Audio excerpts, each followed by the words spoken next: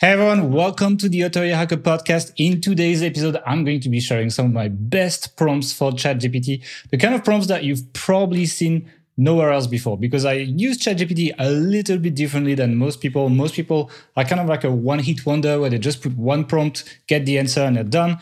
I like to use the iterative process of the chat to get very refined answers from the AI, and I'll show you exactly how you can do this in this episode. Let's get started. Welcome to the Authority Hacker podcast.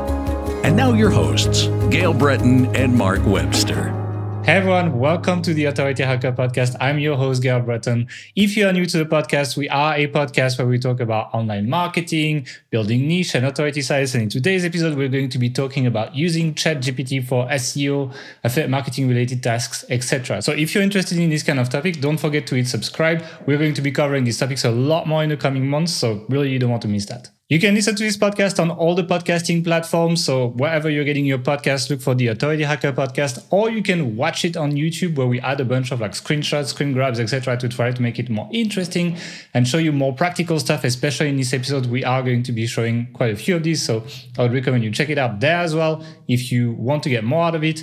But if you're just listening to the audio, you can get all the notes and the screenshots on authorityhacker.com/podcast. So you can go and get it later and then you'll get everything. As is tradition in this show, I'm going to be first asking to Mark and not to ChatGPT how it's going.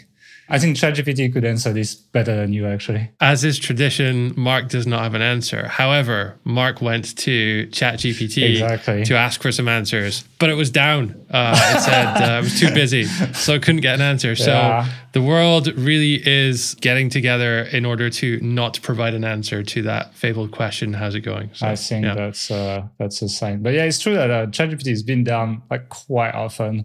It's quite annoying. I can't wait for the paid version so that it's like finally they can dedicate resources to people who pay resources to pay money, and then you don't have to wait or something. It's like, it reminds me of whenever you go on a plane and they have free Wi-Fi, it's always terrible because everybody's using it. But as soon as they charge $2 for it, then no one wants to do that. And so it's actually, usable. Yeah. So filtering by money, I think, it's going to happen. They've already been doing like poll on Twitter. I've actually filled an early Google form to OpenAI to like be one of the first paid users or something. I've been using it quite a bit. I use it for a lot of like small things, and we're going to be showing you that basically right now. Let's just jump into this. So we're going to do the first part of this podcast. I'm going to show you a bunch of prompts that I've been using, how I use it, and I think it's going to be a little bit different from what you may have seen from other places, because I like to use ChatGPT iteratively. So the way that a lot of people are using AI is they treat it as like a one-hit wonder where you ask one short thing and then you just get an article or get whatever, and people get amazed by that. But you could do this with GPT-3 before.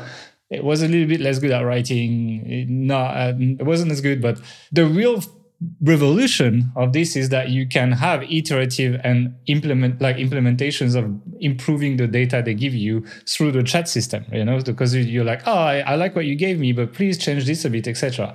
And that, in my opinion, is the real value of this new format and how good it is. Obviously, it's not perfect. If you go in the technicality of that, basically you get 4,000 tokens per query. A token, to give you a really rough idea, is about 3 to 4 character generated, something like this. But the thing is, like, you use tokens both for your prompt, so what you input in it that it needs to analyze, and the result. So you have a crate of 4,000 tokens for both. So if you put a long prompt, then you can get a short answer. If you put a short prompt, you can get a long answer. You get the idea. So it's not perfect, because I really feel like using one of the first computers ever in the world, because like I feel like I run out of memory because I want to give like big data for it to analyze and things like that. And I can't, because it just can't read the whole thing and take all of it into context to give its answer, for example. Is that something that's likely to be solved as soon as they start charging for it? They'll just let you go as much as you want? Yes and no, because the paid API for OpenAI, the GPT-3 one, is also limited to around this. And that's actually why I get the limit, because ChatGPT would not tell you that, but it works the same way, like behind the scenes.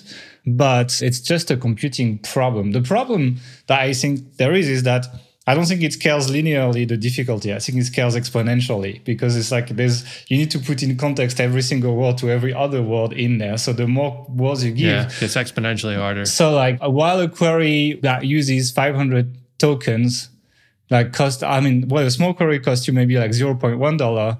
Like a query that's 5 times longer might cost you 100 times more because of the amount of calculations that are needed for this. So it's like, my question is like, how much is that going to cost if they increase the limits, and how much could you be ending up spending in AI if you were feeding it like a huge data set? Again, I don't want to go too deep into this, but you can actually train your own model with it, with the API. But then it's pretty large scale. You need to feed it at least 200 pieces. So most people would not do that. Anyway, all of this to say that the magic of this is the iteration. So let's just jump into the first prompt. I'm going to go to an example. And the first idea was like, okay, how do I brainstorm long-term content ideas? Let's say I'm the content manager, or like I'm running a site in a niche that I don't know very well. And so I want to write about topics that are like maybe less prominent in Ahrefs keyword tools or whatever. Like, and I took the example of paintball in the screenshots that you will see. I run a website about paintball. What are some sub-niches I should be tackling with my content? Give me the results as a table with sub-niche and a number between 1 and 100 to indicate the sub-niche popularity. So then I was like, okay, like tell me how is this popular, and then give me some broad categories that I should be tackling on my site first. And again, that's not my keywords, but that's the first iteration, because what I do as well is I provide context to the AI with its own answer. That's pretty much what I'm doing. Do you have any idea as to how it actually is determining the popularity level? What might it be using for that? Frequency of encountering the terms in related documents it has in its database, for example, something like that. Or it just makes it up. That's quite possible as well. Because AI is pretty notorious for just making stuff up. If you look at the answer, it says, here's a table with sub-niches related to paintball, estimated popularity level, that's to 1 100. And then, some examples are tournament and competitive play, popularity level 80, equipment reviews and recommendation, popularity 75, tips and strategies for beginners, popularity 70, etc., right? It keeps going through this. But it says at the end, please note these popularity levels are an estimation. It can vary based on the location, target audience of your website. It's basically a disclaimer from Chat GPT telling you, I'm not really sure yet. But still, it's interesting. I mean, it's still good as a prompt if you don't know all these kind of different corners of the paintball space, then it's going to give you something to go on at least. Exactly. So that's all I wanted for this prompt, right? I didn't want an idea for content. And then what I did is like the next prompt is I said, expand this list as much as you can. I keep going up until like very, very niche topics, paintball for military and law enforcement training, or like paintball photography and videography, or paintball rules and regulations, like the very, very low topics. But still, like, it starts giving me ideas of like where I can dig, like, oh, really? They're using paintballs in the military to train, which makes sense, actually. Like, it makes a lot of sense because you can see where you shot people. So you can analyze how good of a shooter they were. And then you can actually like teach people better to be better at using guns, basically, without any risk. So that was interesting. And that was just my first prompt. Then I was like, okay, take the sub-niche types of paintball games, which is one of them that it gave me, and brainstorm a list of articles based on popular search terms and long-term variations that are likely to be easy to rank on Google. This is going to try its best guess. It's as if I was asking you without Ahrefs. Just get an idea. Propose the results as a table with a column for the proposed article title, another one for the target keyword, and a third one for popularity level for the keyword between 1 and 100. Again, same thing. So then it came up with like 10 most popular paintball games, and then target keyword popular paintball games. Beginner's guide to different types of paintball game. I would agree that it's probably the same keyword if I was doing SEO. But then it got interesting one. Scenario versus speedball, understanding the difference. And I was like, I don't know what is scenario or speedball, paintball. Like that made me think about this. The rise of woods ball, what makes it unique? What is woods ball? I have no idea, even though we've been talking about paintball all the time. MagFed paintball, a growing trend. What is MagFed paintball? I have no idea. The evolution. So you get the idea. Like it gave me a bunch of types of games that I had no idea about, that then started essentially giving me seed keyword ideas. It's like, I'm like, okay, that's interesting. I could be digging into that. After that, I just did another prompt that says, update this table to include as many types of paintball games known as possible. And that the reason I did that is because I was like, oh, there's really a lot of things here of like types of paintball games that, and actually if you Google it, it's not all listed in a nice way. Like it seems like people kind of like preach their own church more than cover everything. So it's like, this was a nice summary, and I got a bunch. I got like hyperball paintball, pump paintball, milsim paintball, stock class paintball, etc. Like a lot of stuff basically. So that was pretty interesting.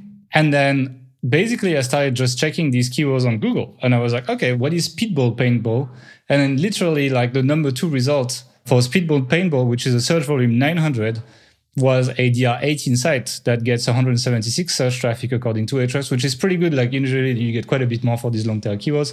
So that gave me like a keyword I would never have come up with. Or Woods Ball, paintball, for example, was a DR6 rank. There was a DR6 ranking with 95 search traffic. So this gave me a bunch of ideas that not only would help me be seen as a better site on paintball, because if I don't know the niche, it's like I would never think about these topics.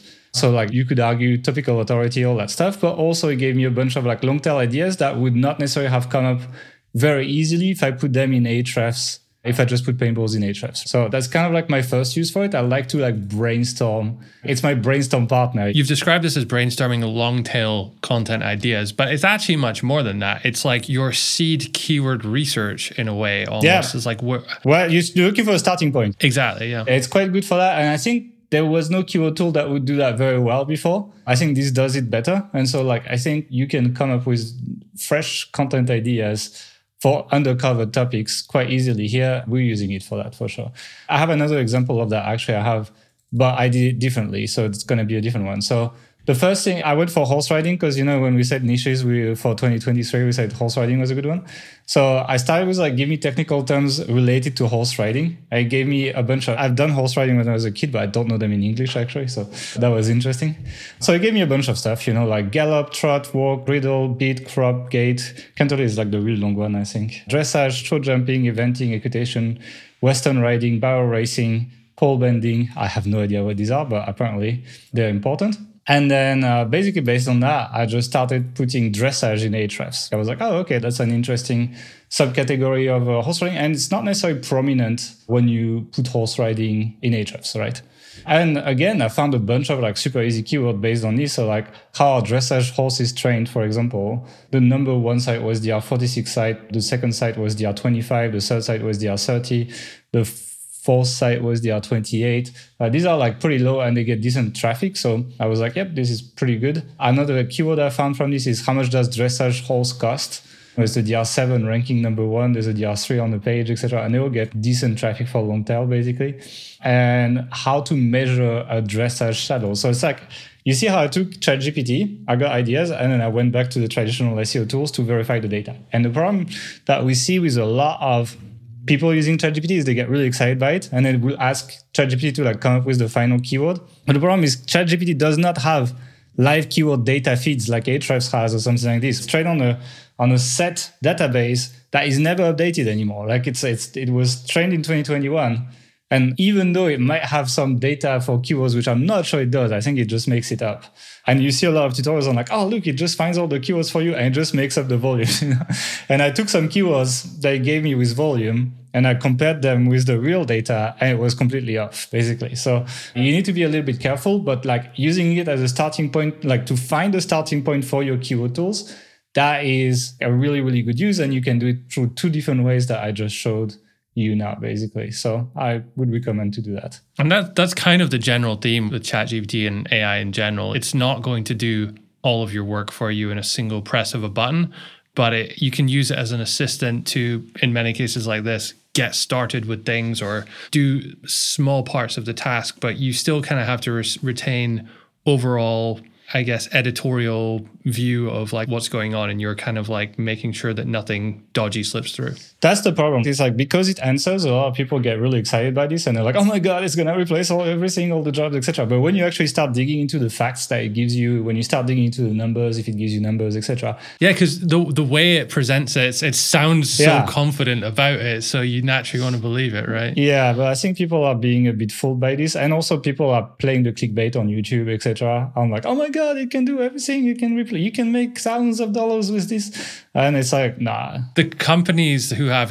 commercial AI tools, they're also, they're pushing it. Yeah. They know where the limits are, but they're kind of letting people interpret their marketing in such a way that, yes, this is a one button does everything for you tool, when it's not really. If this is as good as your work's probably not very good. Let me just say that. Like, that's pretty much my opinion. If you go and fact check, if you go and read the numbers, it's not so good. But like conceptually, like it understands language so well that, for example, like for keyword research is very interesting because it has that depth of understanding of like related keywords, long tail technical stuff, etc., which a keyword tool is not good at surfacing, for example. And that's a really, really interesting use. And good keyword researchers will be using this to start brainstorming stuff, but then they'll plug back into traditional SEO keyword tools that are plugged into, the Google API that gives them the actual search data, like a real world usage in live, not from 3 years ago or something like this. So even though the way these AIs work right now, even though if they had search volume built in, it's not updated. It's not quality data anymore. And the more time passes, the worse it gets. So if you're using it 6 months from now, the data set is even older, etc. So I would not recommend. And let's jump on to the next one. The next one is on summarizing content. And this one was quite interesting, right? So I took the example of like me writing an article, but I'm out of my depth. It's like, it was an article on like taurine in dog food. And it's like, I wanted to like quote veterinarian sources and like real research, etc. The problem is like, I don't know if you've ever been onto one of these on these kind of like medical sites, etc. But it's unreadable. I have no idea what they're talking about, right? You need to be a vet to understand what's going on. Like, no idea what it's about. So what I did is I actually pasted an entire. It was an excerpt of like a research on like the effect of taurine, the effect of like how much taurine there is in dog food based on how it's prepared. And so I pasted this whole thing that is unreadable for me. And then I basically said, it summarized it for me in plain English, basically. And I started chatting about the article because it remembers. So it makes the summary and you can ask questions about it. So for example, my first question was like, the study talked about the effects of taurine on dog health. The study does not specifically address effects of taurine on dog health. It focuses on taurine content in various animal feed ingredients and the influence of cooking on taurine ingredients. And I was like, okay, what's the main factor that led to an increase in taurine in food, for example? And they were like, well, the main factor that led to that was, let me read actually, the use of animal muscle tissue, particularly marine, which contains high taurine concentration. Plant products, on the other hand, contain undetectable amounts of taurine. So basically, if you have more animal protein, it works better. And I was like, so is taurine concentration mostly a matter of protein source used in the food? It's like, yep, it depends on the taurine content of the protein source used in the food. Animal muscle tissue contain high taurine concentration, whereas plant products use a low detectable amount, therefore using animal sources. And so you see the idea. I'm basically getting my conclusion in plain English as if I was talking to a vet. My idea was like, okay, you know this, you understand this information. Now let me ask you like when I go to the vet with my dog and I'm just asking questions. And you can do that. And so it's very, very interesting because you can go much deeper into your quotes for like put real science back into this, but real science that maybe was not reachable to you. It now can reach it, summarize it for you, and then actually make it so that you understand it. And then you can quote it whether it makes sense in your content. And I think that's one of the rare cases where you find AI actually augmenting content in a positive way, in a sense that actually you'll be relying on more reliable facts because you use it to help you understand everything, basically. This is kind of why they called it Chat GPT, because you can interact with it and you don't just treat it, put an input, get one output, and then ask it another thing. It's like, it's a conversation. And you see how like all my things are like not one prompt and then get the answer, but rather a process. And I think the real value, people who are going to be really good at this AI stuff, they're going to be building essentially, paths that they take the AI to. Because again, as I said, as the AI answers my questions, it also builds context for itself to answer the next questions.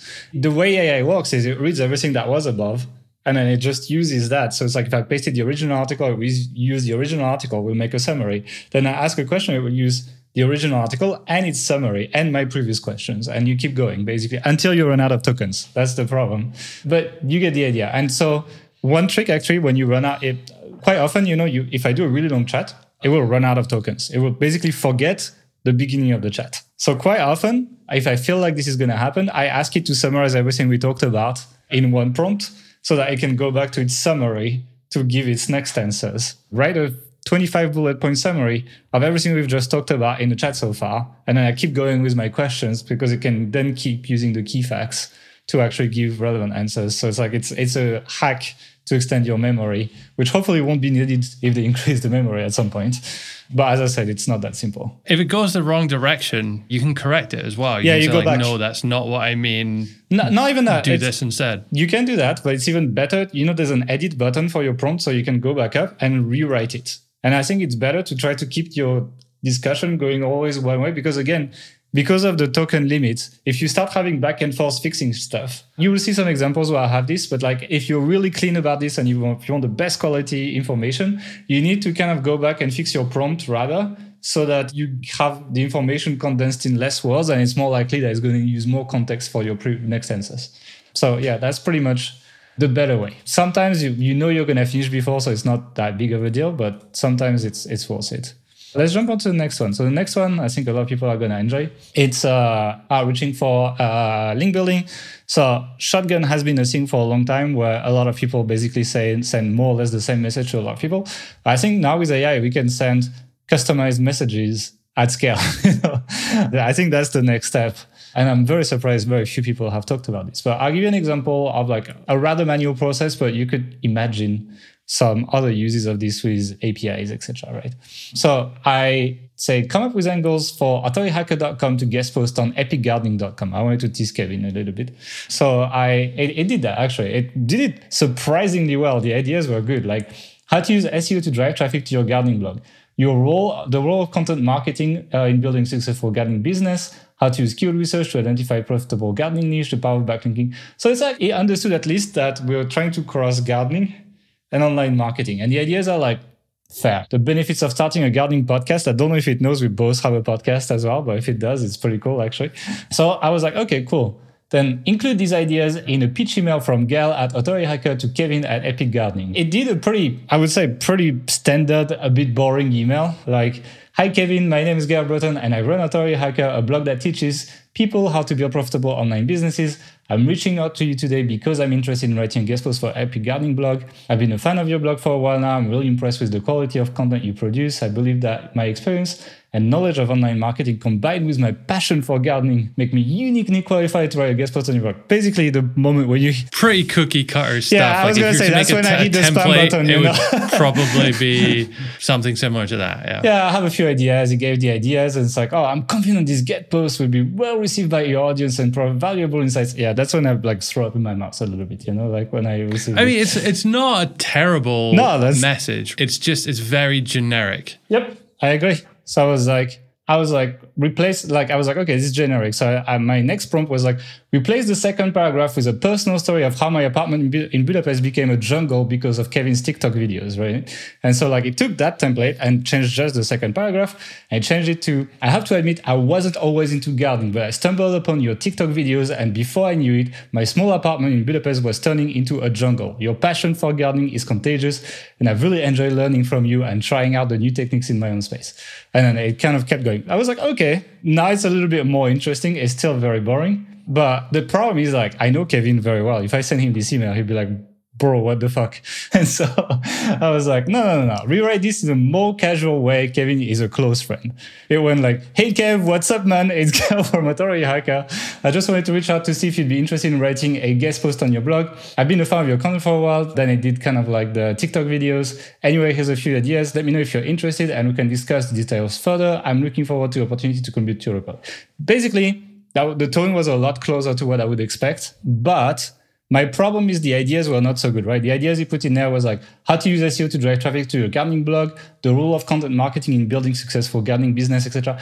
This is okay, but like Kevin's audience, like what's the percentage of people who have a blog, Not that many. So it's like, he'd be like, man, it's like, I can't post this. I was like, okay, that's okay, but change the content ideas to be about gardening for entrepreneurs rather than marketing for gardeners. And that's when I was like, that's why I would tell like a junior marketing assistant or something in the company. And it changed the ideas to be so much better. It was like how to use gardening as a way to reduce stress and increase productivity as an entrepreneur. The benefits of incorporating gardening into your daily routine as a business owner. How to use gardening to network, to connect with other entrepreneurs. I don't know how you do that. Like the role of gardening to promoting healthy work-life balance, etc. But the ideas, this was key because together with then the story about TikTok and how I did gardening, then the pitch started making sense basically. But you see how we went from like a boilerplate, very boring email to something that's actually halfway decent to send to people. And so like, again, iterations, right? You need to keep iterating on this. And I think if I was a link builder, I would always have a Chat GPT tab open for this kind of emails actually, and then feed it more data. I really like it's just little things like how it wrote your signature almost exactly as you write your signature. I was like, what the real life. And then when you asked it to be more casual, instead of saying best regards, it says like cheers as the last word. Yeah. So it's pretty cool. Yeah, so it's like it's useful. Like you can save time here, which is quite good. Okay, for the more hardcore SEO people, like technical SEO people or on-page people here, another thing that it can do decently well, even though it might make some of this stuff up, so be a little bit careful, is find search entities missing from your content. Essentially like subtopics and people and brands, things like that are mentioned in content that ranks very well for a keyword, while you yourself are not ranking so well. It can help you identify these things quite quickly. So the first thing I did is I pasted a huge article in there. It was about American Bully dog food or something. Basically, it did a summary quickly. Sometimes when you just paste content, it doesn't necessarily take the last line with your comment. So it's better to put your comment in the first line, actually. But basically, I was like, okay, make a list of knowledge graph entities in this article. And it just made me a list. It just made me a bullet list. So there was like origin, American journey, peas, carrots, blueberries, salmon oil, flaxseed, basically a bunch of topics that were talked about, probiotics, etc., etc. Then I pasted another article and I was like, what knowledge graphs are missing from this article that were in a previous one? And so it found the knowledge graph entities in the last article I pasted. I just looked at the ones that were missing and gave me a list of things like omega-3 fatty acids, sweet potatoes, probiotics, freeze-dried liver, etc., etc. So it can help you kind of like do this quick analysis of like, oh, you should probably be mentioning these topics because the number one result is ranking. That is ranking is also mentioning these topics. And so that is quite interesting as well. You make it analyze things for you. And that saves a lot of time. And I can save you some subscriptions. I'm pretty sure some tools are doing this, actually. So I guess it's like a poor man's Surfer SEO, maybe. Would you run it, though, in addition to Surfer? Because is this likely to pull out different Surfer's better, right? Surfer's better because it goes and get the rankings directly. It's more like it's light. And also like it has more memory. Like now we might be running out of memory. It might not actually analyze the first part of the article because I ran out of credits of credits, for example. So that's the problem of tokens, not credits, sorry. So that's the problem. It's like, it's kind of good, but like if the article is more than like 3,000 words, then I think it's going to be complicated to actually make it work because the token limits pretty much. So I will still use Surfer, but for like short content or doing things like that, yeah, it can help you analyze what's missing in your content in a quick way at least, and then you can dig deeper for these things basically. And you can look, like usually it gives me a list and then I would go back to the number one article and I kind of like try to understand in what context these things are mentioned and update my content. So yeah, it's still useful. Another thing that I like to use it for is to work on briefing content, not writing, briefing content. And so again, I went a little bit different in how I do this. So sure, it's cool to do content that ranks on Google, but I also like to make content that actually helps people with what they're searching for. And so I went for like barrel racing because that was one of the keywords we find in the horse riding example. And so I started with the first query of like, what are some questions a first-time barrel racing rider may want to ask? It gave me 10 questions. Some of them are, what equipment do I need for barrel racing? How do I safely and effectively run a barrel racing pattern? I don't even know what a barrel racing pattern is, but when I checked it out, it actually is a thing. How can I learn and practice barrel racing techniques? How can I find local barrel racing events to participate in, etc., etc. So it found me a bunch of questions, which again, this is excellent context before you start briefing an article. Then after that, I was like, okay, what search entities and subtopics should I mention if I want to write a beginner's guide to barrel racing? Give me results in a table with the concept, a short description, and a score between 1 and 100 to indicate its popularity. It did that again. So it said like equipment, training, rules and regulation, patterns and techniques, safety, finding events, improvement, common mistakes. And again, you can see, if you read back the questions, you can see it used that as context. It helped it. And I was like, okay, now write me a very detailed markup article outline with H2s, H3s, and bullet points explaining the precise points to make for the article Beginner's Guide to Barrel Racing. Make sure to include very specific information only a seasoned barrel racer would know and all the entities and subtopics mentioned above. So I was like, okay, take all the stuff we did before and now make an article outline. So again, now it has context. And it did pretty well. It didn't do H2, H3s that well. So if you look at it, for this, I would recommend you go check the notes on authorityhacker.com/podcast, but I'll try to describe it as best as possible.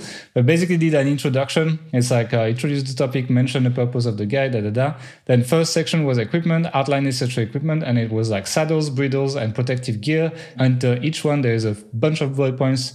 For example, for saddles, there is explain different types of saddle and the specific use for barrel racing, mention the importance of proper fit for both horse and rider, etc. So it's okay. It's not like the most outlines details still. Like you could probably go a level deeper, But I've made it basically do the whole outline, and I did the whole outline, and it's still a pretty decent starting point.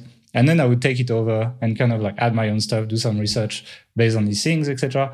But it's decent to start. Like, would you use this as a starting point? Yeah. So, I mean, as I'm going to say, the use case of this is really, if you're someone who has a team of writers and has just been giving them, here's a keyword, go write about it type thing, and maybe you haven't gotten that good performance from the results, then actually briefing your content, taking the time to do that will improve that. But obviously it takes a lot of time to make that briefing yourself. So I think this is a way to, if you're producing a lot of content, do that at scale while not spending too much time on it. And it's, again, you need to add to it. Like, some stuff is very generic in the bullet points, and you need to, even though I said like be a seasoned writer, etc. But wouldn't a good writer not just make that generic and like be able to at least work with that? It's like you're giving them step one, and they have to, the writer has to do steps 2 to 10 themselves. Instead of an empty page, they start with this. At least it's a start, yeah. Exactly. This is based on like questions and like subtopics that are popular, etc. So it's kind of useful.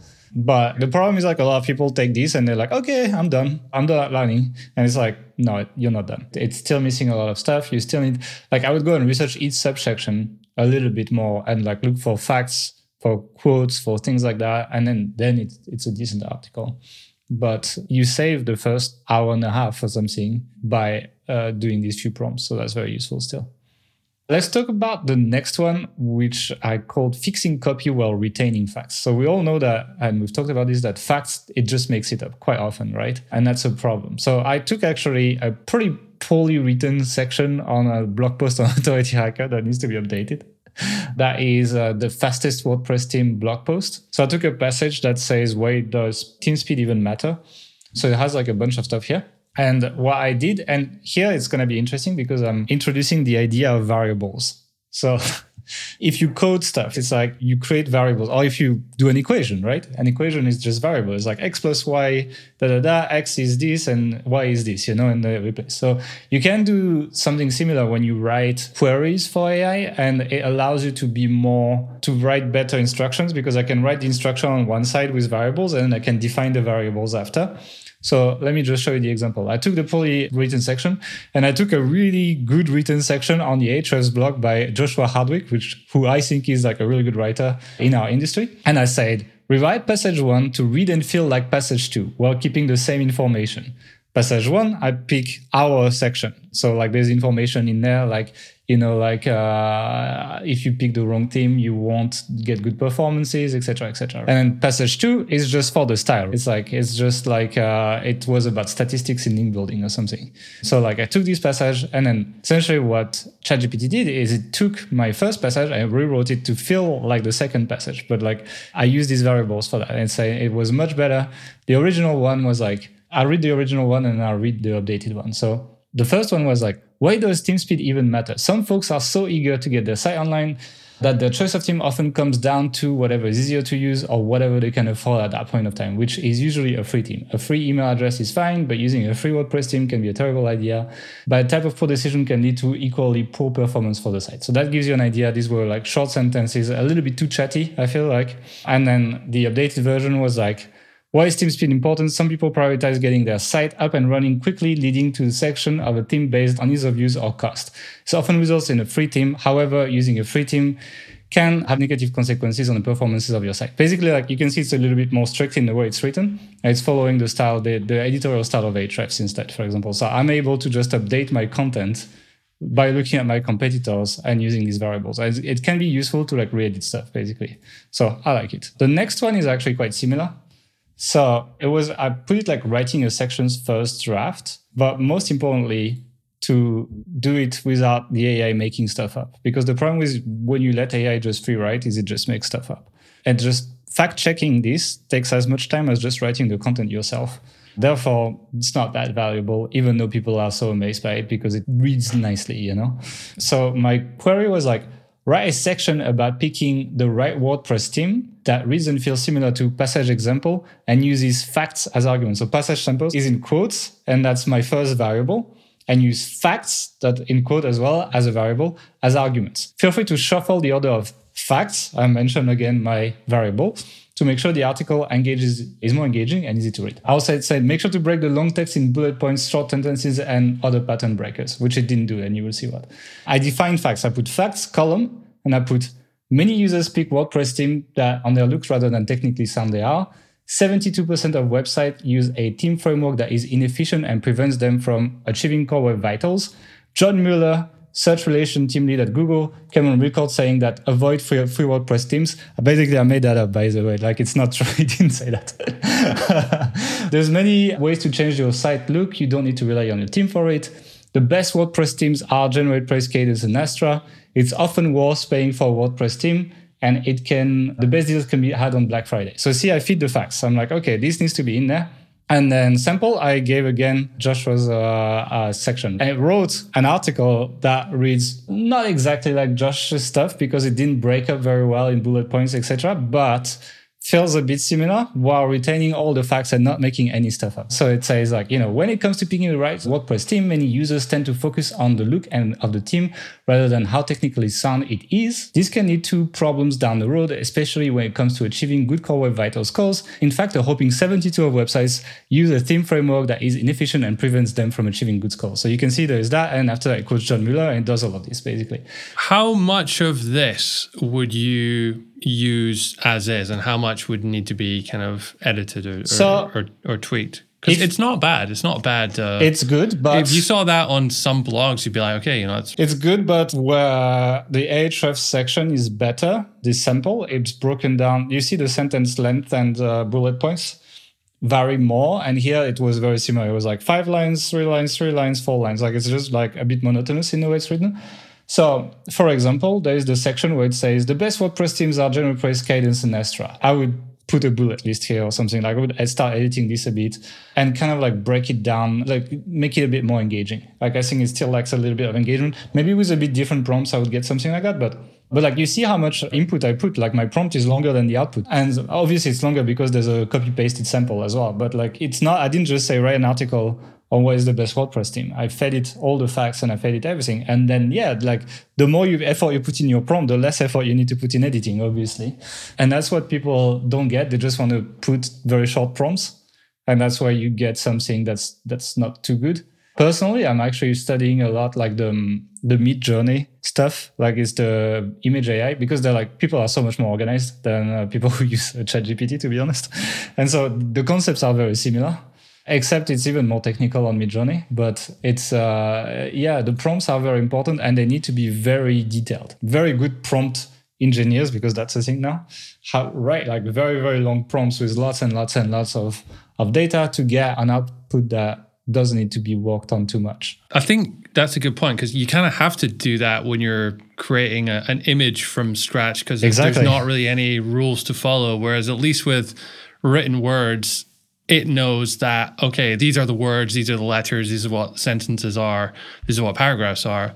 So you're more likely to get something that follows that framework, but you literally have no framework when you're starting with an image. Yeah, you can say like what lens the photo needs to be taken with, the style of the artist. You can say the technologies you use.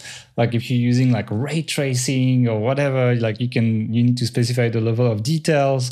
You can put colors in there as well, like which colors should be where, etc. And so you need to be very precise if you want an output otherwise you just put like a girl smelling a flower. It just like comes up with random shit, and it's not very good quite often. People imagine, I think there's the biggest misconception with AI is that people imagine they will need to know nothing. And that's not the case. You actually need to know more, because the people who can feed the most precise information to AI are the people who are going to get the best results and add value with their work. Whereas people who just write a very basic prompt, this has literally no value. Everyone can do this. So I wouldn't pay for that. But someone who can write very, very good prompts and get really good output of AI, I would pay for that. And so you need to have the background knowledge of what to ask. And if you don't have that, you're not going to do really quality work with this. I think you're going to go on base level. You're going to make a video on YouTube and wow people. People are wild about this at the beginning with like, oh, it's writing stuff, etc. But in real life, in real production, like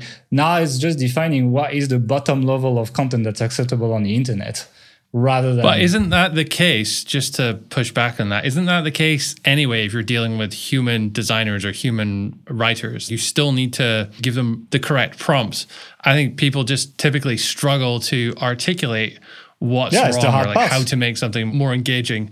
And when you're relying on humans who have that innate creativity, you kind of pass the buck to them and hope that they're good enough to do it. Whereas the AI doesn't really have that. So you have to be very specific, and being forced to be very specific is leads a lot of people to realize that they actually don't know exactly what they want. And therefore that's why they're not getting the quality of stuff. A lot of people don't even see that. And it's a big problem. And it's like, that's why I don't think AI is replacing anyone at this point. It's like, there's just going to be good people at using AI and bad people at using AI. The same way as like when Excel came out, like some people actually learned it and could do amazing things with it. And some other people, they just know how to add two numbers and it's not very valuable, you know? So we're a little bit in that situation here where there's massive productivity gains to be had, but you're going to have to learn the tool the same way you had to learn Excel if you wanted to learn it at the time. And it's a process. It's like getting your head and understanding what you can expect from the AI. It takes a long time. And even I'm just still discovering it. I'm spending an hour a day in the evening just trying stuff. But I'm pretty happy. Like we're getting to a point where we're getting stuff that's like almost ready for production, or you can use bits and pieces, but it's not replacing your job yet. And the fact that until it's connected to the internet, it's still going to be extremely limited, especially with the memory limits we have now. Okay. And then the last one that I use it for all the time, and that's pretty basic, but I think people should use that to write what I call small copy. So that would be like title tags, meta tags, subject lines, social media posts, summaries of things, etc. Like all the little writing you need to do all the time. For this, it's like I use AI for everything now. So like I put an example here where I pasted my last blog post. And I also, this example is interesting because you'll see how it doesn't do what you want sometimes. Because I said, write a meta description of maximum 155 characters for this article, write in a way that makes the user wants to click and maybe teases them a bit, space counts as character. I had to say that as well because otherwise it gave me too long stuff. And so it did. And then if you look at the result at the end, it was about this CNET thing. It's way more than 155 characters. Like CNET, a large tech publication owned by Red Ventures, etc. So it does that when it doesn't actually catch your comment. What it did is actually it summarized it. It made a summary. And so I said, okay, focus more on the findings, make it 155 characters. And it still gave me something that wasn't 155 characters. It was 199 when I checked it. And eventually I just gave up. I was like, make it 25% shorter. And it just did. It did. Uncover if top medias are secretly using AI to generate content, learn about the AI versus human search traffic findings, and its impact on online publishing. And it's a decent meta description. So like sometimes it will not do exactly what you want. If you ask it to write a meta description, it doesn't know it should be this number of characters, for example. It doesn't really link the idea, etc. So you could legitimately ask the question, should I have just written the meta description instead of chatting with Chat GPT here, for example? And it would have gone faster. But for subject lines in emails, for example, it's pretty good actually. So like I have like a swipe file of like subject lines that I collect from like various email lists I'm subscribed to, and then I can just paste them in and be like, find me a subject line similar to what I pasted about this. And it does it quite well. This is going to be really important, is to start building databases of good subject lines, good outreach emails, these things, in order to have a bunch of data in order to train this on in future if you want to use it effectively. Yeah, and that's the thing. Like you need so we use Notion for that. Like I'm just bookmarking a million things in there. But then when I need work done, I just go and copy paste everything that I've curated over time. And again, the information you curate and feed into ChatGPT or whatever AI you use, is going to be the key to the quality of the output you get, because you're setting your context and the quality of and that's why they're not connecting it to the internet, by the way, because if you were connecting it right now, the data ChatGPT has been human curated. Like some people have checked that it's not bullshit that it got in there. Therefore, its answers are decent. But if you were connecting it live to the internet with a moderation system, it would pick up all sorts of crazy stuff and start giving crazy answers. And that's why we have a huge problem right now of like, how do we mass moderate content for AI so that it doesn't go crazy? And that's, I think, a question that the folks at OpenAI, etc., are trying to answer. And I don't think it's going to be connected to the internet until we figure that out. And that's why, for example, Google doesn't have a ChatGPT right now, because it doesn't really does that curation. It just ranks does a little bit, but it's a real problem. So, and you can't replace Google with a database that's not updated live. That would be worse. So that's pretty much it. Yeah. But I mean, I have a lot more notes on like making your own prompts, etc. Like being iterative. We talked about this. Be descriptive, use variables. That is the important stuff. I just want to say a few things you should not use ChatGPT for. One, try to write full articles with a single prompt. Like a lot of people are doing this right now. It's not good content. And it's like for very basic things, maybe, but like for these very basic things, how long do you think it is until we just get the AA article directly in Google? Like for these so simple things that it can answer very reliably. It's not that useful. I think about, imagine if all of a sudden everything was transformed into gold.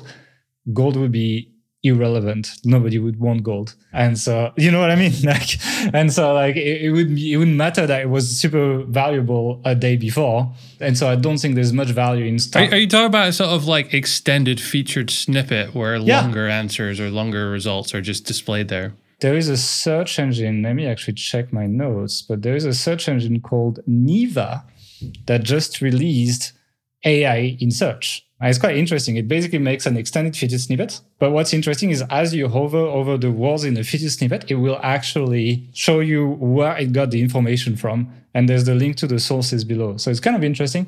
It's a first take on that. I mean, it doesn't mean search will look like this, but it's very unlikely it doesn't look like this at some point. Microsoft said Bing is going to include this in a few months' time, right? Yeah, I mean, let's see when it's done. It's like it's possible they could push it back if they're not happy with it or something. They're one of the owners, investors. They're investing 10 billion. Big investors in Chat GPT, yeah. They are, but like it's like, as I said, connecting AI to the internet poses a lot of challenges that I'm not sure they can solve by then. I could see it more in like Microsoft Word, in like all the Microsoft products as ChatGPT is right now, for example. Excel, you've been using it in Google Sheets, right? Yeah, to Google write GPT-3, formula. Yeah, GPT-3. Yeah, so like in these products, I can see it work. In search, it's a challenge if you want live information. I guess it will just be used for like very evergreen stuff that doesn't change, etc. And then sure, you can use that. But so it's like it's exactly what's happening. It's like a huge chunk of the world was just transformed to gold. Everyone's just running on this. Oh my god, so much gold! I'm just gonna get as much as I can. But really, gold is not really worth that much anymore when there's so much of it. It's only worth something because of the rarity of it. And so like I don't think there's much value in doing this. You're probably just putting a bunch of content that's not gonna be worth very much in a while for your site. The second thing I would not do with ChatGPT is rely on any number of facts or stats that it gives you. It makes stuff up. It's funny, I was typing link building stats in it, and it literally started just repeating the same stat with different numbers and making up the sources as well. Like I said, give me the source. It just makes up URLs and everything. So if you don't fact check, and if you just post that on your site, especially with Google going after like EAT and actual trustable information, etc., you're just red flagging your site, I think, and it's dangerous. And also, the third thing I wanted to say is, please do not stop building your sites because you think AI is going to take over, it's all going to be over, and the websites are not worth it anymore. For all the limitations I've just mentioned before, actual human-edited content, you can use AI as a tool, but fact-checking it, making sure it's actual quality, adding experience to it, adding all of that, is not going to be replaced by AI for a long time. That's the real gold. The gold is like, what can I produce that AI cannot? And if you can do that, then that's the goal that you should be holding on to. And the goal is in humans right now because AI is a dime a dozen at this point. And so, it sounds counterintuitive, but I would say AI content is just going to become a commodity like many other things, basically. Okay, that was kind of my final words of wisdom. I have a few resources I want to quote out. Aleda Solis made like a Chat GPT for SEO blog post that's pretty good. And there's a Chrome extension for Chat GPT for SEO called APRM for SEO. And there's two videos that are really good that I liked as well, which is actually, you'll be surprised, but I loved the video from Income School. I think it was really good. Ricky's take on it was a bit similar to mine, but also a bit different. But like, I agree with him a lot. It's like, he basically says like, it's not the end of like, same thing as I said, like human touch will be still important, etc. And Matt Diggity has a bunch of cool uses for ChatGPT as well on his video, so check it out if you want. And that's pretty much it. Any final question or like words of wisdom or something, Mark? Yeah, so just talking about that like initial hype, are we still in that everything's about to change, or have people already started to be a bit more realistic about what's going on here? It almost reminds me a little bit of, remember a few years ago when everyone stopped working on their sites to become crypto investors, and then crypto investor back, meaning I put my money and I just hit F5 to just watch it go up, right? Yeah, basically, yeah. It's a little bit like that. I mean, AI is a disruptive technology. It will change the way we create content. We need to learn how to create content with it. You got a little bit of bits and pieces of that today, but there's no doubt it's going to keep evolving, and we need more time to kind of like develop something a bit more solid. And when we will, it's going to be included in our training, and we'll add that on Authority Hacker for sure. We're not anti-AI. Google is not anti-AI. They said that they don't care how you make your content, just make it good. But think of AI content like the one press button as the lowest level of acceptable content today. And the lowest level of content just doesn't get that much traffic right now. It's just you're going to have to find ways to build up on top of that, be better. And there's many ways to do that. And I'm not too worried. If anything, I'm actually quite excited to see a lot of competitors just steering away and doing shit content. But yeah, that's pretty much it. Let's finish it here. So thank you guys for listening. We have over 300 other episodes on the podcast. If you want to listen to them, go on authorityhacker.com/podcast. You'll find all the episodes, the notes and everything. If you want to subscribe to our newsletter so you can get the podcast, the blog posts and anything else that we do, go on authorityhacker.com/subscribe. We also have... By the way, some of the sort of like first observations and first things you discovered about AI are actually released via that newsletter every week or so. So you can often get kind of real first access to some of the new discoveries we're making if you subscribe there. Yep. And there's also a free training if you want to start notoriety site, niche site, etc. Because trust me, they're not dead even after AI, and they'll still do fine provided you actually add value to your content. And you can get that training on authorityhackertraining.com. So in 2 weeks, I'll be doing an interview with Skyrocket, and we'll be mixing AI with EAT, because EEAT now, because I think these topics are very much intertwined, even though they don't sound like they're intertwined. I'll also make sure that these are not the same. This is not the same interview that he's done with other podcasts, because I've seen him on other podcasts. So I'll make sure I'll ask him some stuff that's different and that builds up on what he said before. And also, I'd like to include your questions in there. So drop us a question on the YouTube comments if you want me to ask it to Karuf, and I'll pick the best questions and I'll ask him as well as part of the podcast. So thank you guys for listening, and we'll see you in 2 weeks.